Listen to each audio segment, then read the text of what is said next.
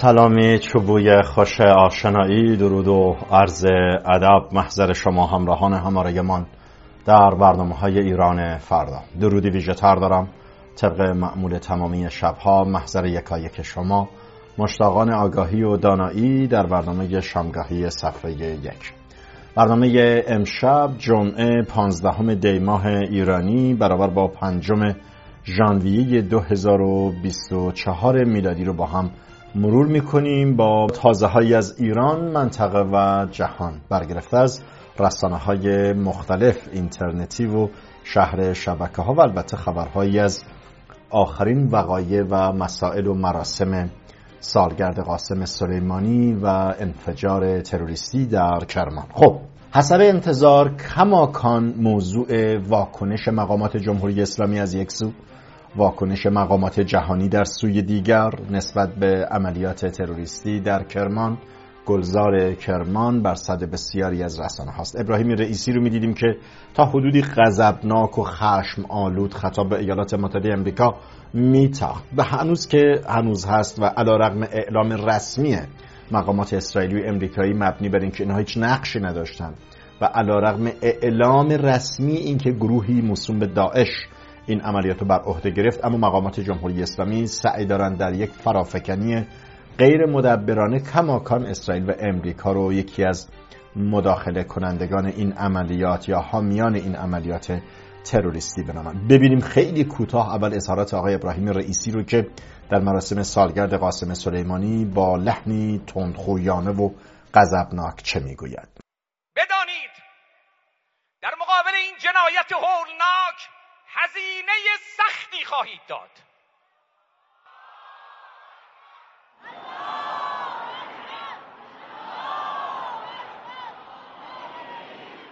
طبق معمول شعار، تهدید و از این نوع ادبیاتی که بیشتر خوراک داخلی داره و برای همون تعداد افرادی که دورشون نشسته و یه تکبیر و الله اکبر میگویند و این لحن تهدیدآمیز در حالی است که گزارش‌های رسانه‌های معتبر جهان حکایتگر امور دیگری است. نقش آیت الله علی خامنه‌ای به عنوان فرماندهی کل نیروهای مسلح ایران، فرماندهی معظم کل قوا، اونجاست که میتوان با سنجه‌های مشخص به داوری نشست. گزارش‌ها حکایتگر آن هستش که با بکارگیری عبارت صبر استراتژیک که از سوی آیت الله خامنه‌ای خطاب به مقامات ارشد نظامی به کار گرفته می‌شود، عملاً یعنی واکنش تند نشان ندهید.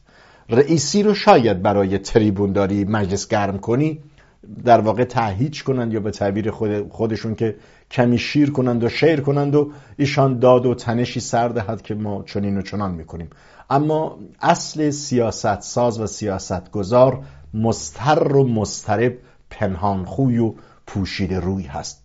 حسب همین مطلبی که اشاره میکنم میدیدم نشریه نیویورک تایمز تفسیر درستی از عبارت صبر استراتژیک یا درخواست صبر استراتژیک توسط رهبری نظام داشت. نیویورک تایمز با اشاره به انفجارهای روز چهارشنبه در کرمان که به کشته شدن حدود 100 نفر منجر شد نوشته بود که با وجود لفظی‌ها به نظر میرسد شخص علی خامنه‌ای رهبری جمهوری اسلامی به دنبال تشدید درگیری با اسرائیل یا آمریکا نیست. خب طبیعتاً که نیست، اصلا در این قامت نیست، در این قابلیت نیست، در این قواره نیست. به خاطر کوچکترین حرکت ما میبینیم که ایالات متحده آمریکا سران نیابتیشون رو از عراق تا سوریه چجوری داره میزنه و ما شاهد آن هستیم که نظامیان ارشد نیروی قدس سپاه در شامات به طور هفتگی شکار میشوند. قطعا جمهوری اسلامی و آیت الله علی خامنه‌ای و همون فرماندهان نظامی ارشد سپاه و مستعان کرونگاه مستعان ساز که رسوای خاص و عام شدن که نمیتونن رویاروی بزرگترین ارتش جهان دوام بیارن. اینا یک پروژه کوچکی میتونن برای ایالات متحده آمریکا باشن. در هر روی این روزنامه آمریکایی به نقل از 2 منبع مطلع نوشته بود که خامنه‌ای به فرماندهان ارتش دستور داده که صبر استراتژیک پیشه کنند و از هر گونه درگیری بزرگ با آمریکا و اسرائیل اجتناب کنند. البته خب فرماندهان ارتش که اینجا گفته شده، چون من خبر ترجمه شده رو خوندم، بایسته اصل خبر رو هم میخوندم. حالا چرا ارتش؟ مگه ارتش خیلی به تعبیری بیشتر از سپاه مگه میخواد وارد میدان بشه؟ اون کسی که سپاه پاسداران انقلاب اسلامی است و نه ایران سپاه هست، بازوان سپاه هستن که تحت امر آقای خامنه‌ای هستن. ارتش برای قاسم سلیمانی و برای مسائل غزه که به لحاظ تاریخی نبایستی خودش رو درگیر کنه که ایشون خطابش یا عتابش بخواد فرماندهان ارتش باشه. محتملا تو متن‌های انگلیسی زبان به طبیعه من باید متن انگلیسیشون چک کنم، اساسا به نیروهای نظامی به حالت آرمی گفته میشه، چه بسا اینجا ارتش استفاده شد. در هر صورت این روزنامه آمریکایی همون گونه که اشاره کردم به نقل از منابعی مطلع نوشت که آیت الله خامنه‌ای به فرماندهان ارتش دستور داد که صبر استراتژیک پیشه کنند و از هر گونه درگیری بزرگ با آمریکا و اسرائیل اجتناب کنند. در این گزارش به محدود بودن حمله‌های گروه‌های شبه نظامی مورد حمایت جمهوری اسلامی ایران علیه پایگاه‌های آمریکا در عراق و سوریه نیز اشاره شده. اتفاقا این خیلی درست اشاره کرده. تدبیری که جمهوری اسلامی در عمق استراتژیک داره، حالا اینا عبارتایی که اینا به کار میگیرن جمهوری اسلامی دیگه، بعضا انسان میمونه که این نظام فقها قاموس واژگانی رو اصلا قاموست و لغات برای خودش ایجاد کرده، مثل جنگ ترکیبی، فقط برای اون تبیین جهاد نیروهای نزدیک به خودشون. حالا بگذاریم از این بحثا. خیلی مدبرانه حتی حملاتی که صورت میگیره مثلا از طریق انصار الله علیه فلان کشتی که منتسب هست یه بشکه وسیله یا یک باری هم برای اسرائیل داشتی به یک نقطه دیگر میبرد، کاملا هوشمندانه و مدبرانه هست که مبادا آتش خشم کشورهای ذی‌نفوذ صاحب کشتی به میزانی از شعله‌وری برسه که جمهوری اسلامی رو بسوزونه. بدین روی هست که چیزی که در تحلیل خودش نیویورک تایمز اشاره میکنه واقعا نکته قابل تأملی است که میگه حملات گروه‌های شبه نظامی مورد حمایت جمهوری اسلامی علیه پایگاه‌های آمریکا در عراق و سوریه خیلی محدود است. آری نیویورک تایمز مینوشت هرچند گزارش‌های اطلاعاتی به مداخله اسرائیل در بمبگذاری در مراسم سالگرد کشته شدن سلیمانی اشاره ندارد، اما رهبران جمهوری اسلامی انگشت اتهام رو به سوی اسرائیل نشانه می‌روند. خب این که یک عادت تاریخی است و یک رسم همیشگی نظام جمهوری اسلامی است که من به دفعات این رو اشاره کردم. خب میریم به کرمان، میریم به مصلی کرمان. گزارش‌های زیادی منتشر شده بود، بحث تشییع جنازه بوده. خیلی جالبه، من همین الان که صحبت میکنم با شما هم صحنه‌هایی رو میبینید. من یک صحنه دیدم که برای من قابل تأمل بوده، کمی و قابل توجه. میخوام اون رو نشون بدم، حالا ببینیم بعد من تحلیل ما را کنم. کوتاه ببینیم.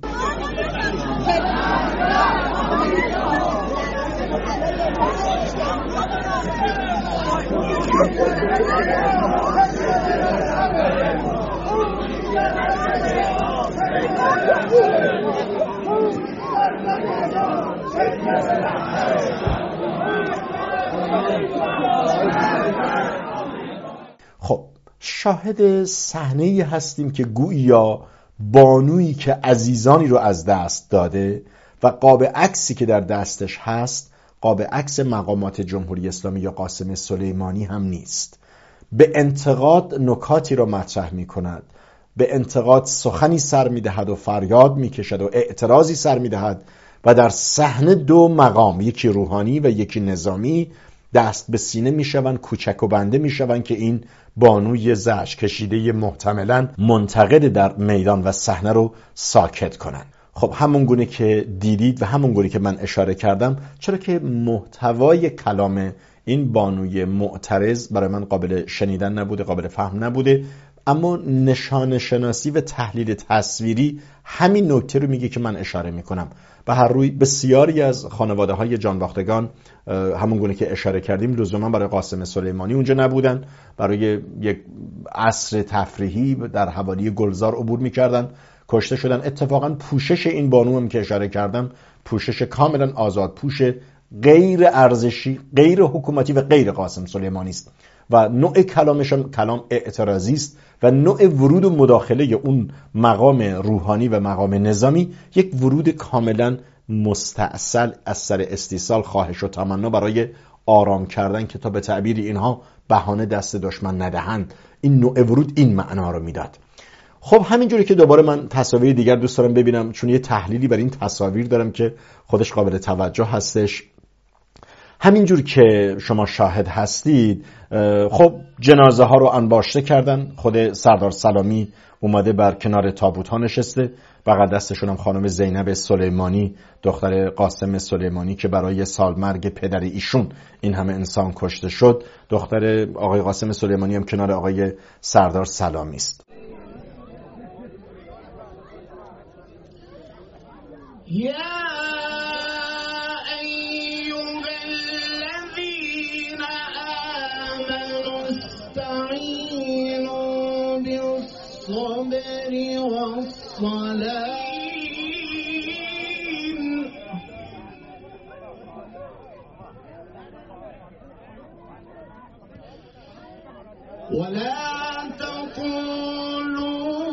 اون نکته که من بعضا اشاره میکنم، انا تو تصویرم دوباره من میخوام همینجور که صحبت میکنم شما تصویر رو هم ببینید. خواهشی که دارم به کلام منم توجه کنید، چرا که این کلام تفسیری با این تصویر همخوانی داره. خب به دفعات به بارها اشاره کردم که جمهوری اسلامی اساساً جنازه لازمه، اساساً هر از گاهی در واقع ترمیم مشروعیت رفته‌اش رو با شیوه های از این دست انجام میده، حفره‌هاش رو میپوشونه.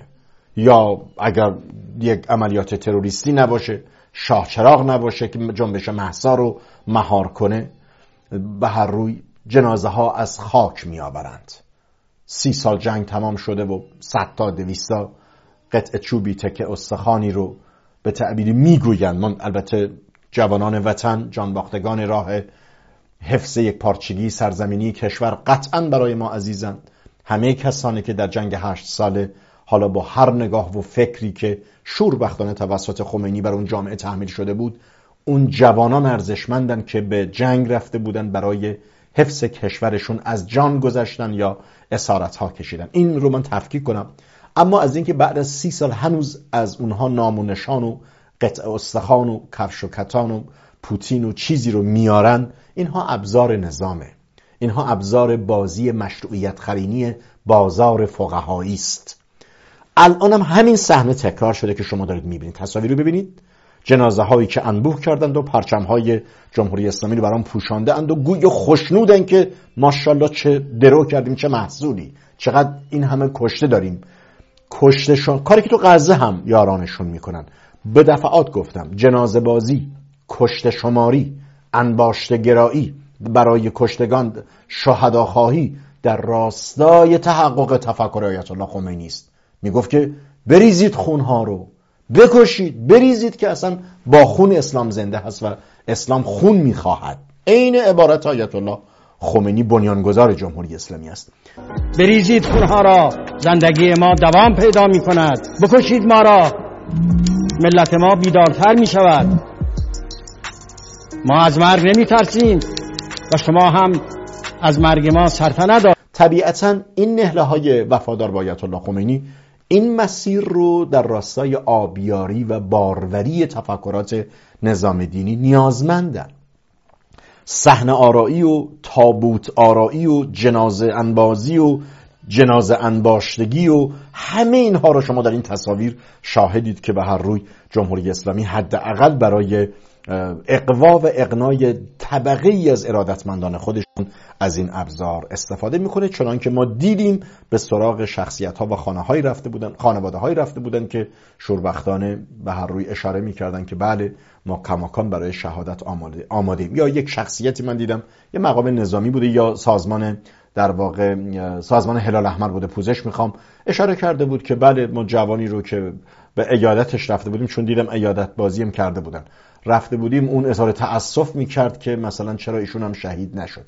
اینجا اون نقطه است که طبقه دیگری از جامعه ایرانی رو به نقد روی کرد و رفتار این بخش از شهروندان ایرانی در واقع سوق میدهد و راهنمون میکند. خب در حواشی این حادثه تروریستی اشاره کنم که شاهزاده رضا پهلوی بعد از 24 ساعت حدوداً خب یک بیانیه رو صادر کرده، بیانیه به غایت هوشمند، بیانیه برآمده از فعل و انفعالات و رویکرد سیاست عملی این شاهزاده میان سال به بالاست که من گمان میکنم کمتر شخصیتی میتونست این میزان هوشمندانه چنین متنی رو در واقع تنظیم کنه، مشخصا جایی که گفت که دروی سکه ان داعش و جمهوری اسلامی. به غایت درسته. داعش کیه؟ داعش اساساً پدر معنوی و پدر سالارشون جمهوری اسلامی بود در سال 57. در 57 خمینی نامی اومد، سپس داعشیان و طالبیان و بوکو حرام و همه عالم را آلوده کردن.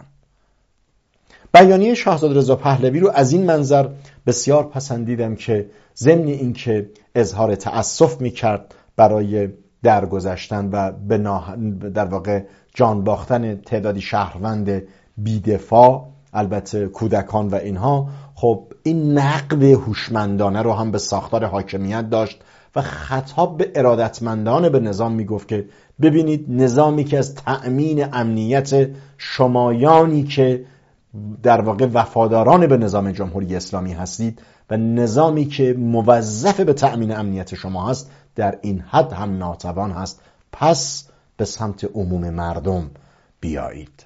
اشارت‌های شاهزاده رضا پهلوی در این بیانیه من بسیار اون رو مدبرانه و هوشمند یافتم. مثل همیشه البته آقای شاهزاده رضا پهلوی به مثابه یک چهره هوشمند، آگاه، کارکشته و سیاستمدار عملی کماکان در بین همه گروه‌های سیاسی یک سر و گردن بالاتر و برتر هست، هم به لحاظ میراث فرهنگ خانوادگی، هم به لحاظ مقبولیت اجتماعی ایرانی، هم به لحاظ در واقع اون به قول انگلیسی‌ها practice makes perfect، تکامل یافتگی و سیر تطوری که در گذار روزگار و در این همه سال پیدا کرده.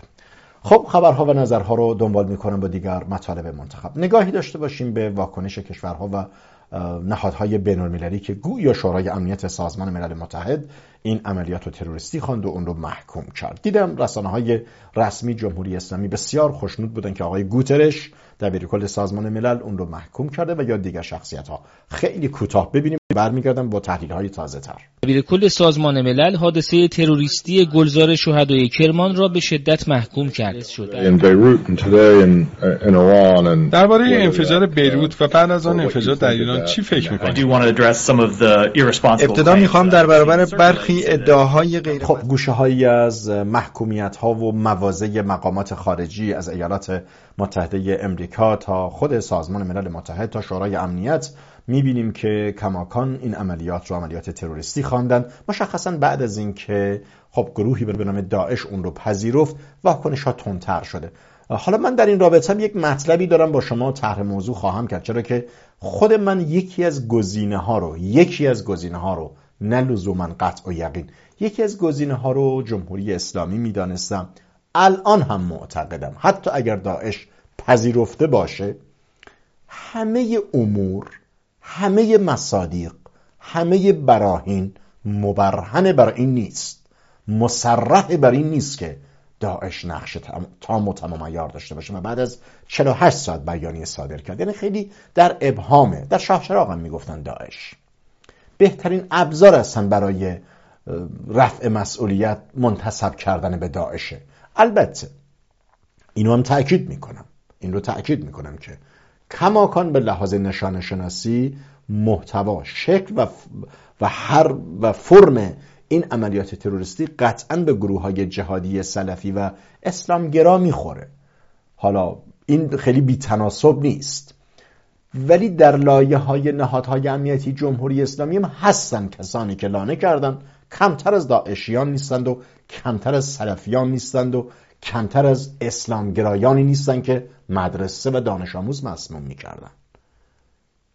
نهایتاً از یک جنین زاده اند. حالا یکی به شیوه داعشی، دیگری به شیوه خمینی. خیلی تفاوت ماهوی نداره. علی حال متیو میلر سخنگوی وزارت خارجه امریکا هم در نشست خبری با تروریستی خواندن حادثه انفجار کرمان گفت که این حمله همه نشانه‌های حملات گروه حکومت اسلامی داعش رو دارد. آقای میلر در پاسخ به سوالی درباره بیانیه گروه حکومت اسلامی داعش در پذیرفتن مسئولیت این حملات گفت که بر اساس تمام اطلاعات موجود واضح است که این یک حمله تروریستی بوده است. ما گزارش‌ها در خصوص به عهده گرفتن مسئولیت این حمله توسط گروه حکومت اسلامی رو دیده ایم. سخنگوی وزارت خارجه آمریکا افزود در حال حاضر آمادگی اعلام ارزیابی رسمی درباره این را که مسئولیت بمبگذاری با چه کسی است رو ندارم، علیرغمی که داعشیان تایید کردن. اینجا اون نکته است، اینجا اون بین خطوطی است که من اشاره میکنم که از داعشیان تا نظامیان نزدیک به آیت الله خامنه‌ای موضوع در نوسانه. بر این موضوع نگاه قطعی مترتب نیست. ایشون هم همینو میگی که در حال حاضر آمادگی اعلام ارزیابی رسمی درباره این رو که مسئولیت بمبگذاری با چه کسی بوده ندارم.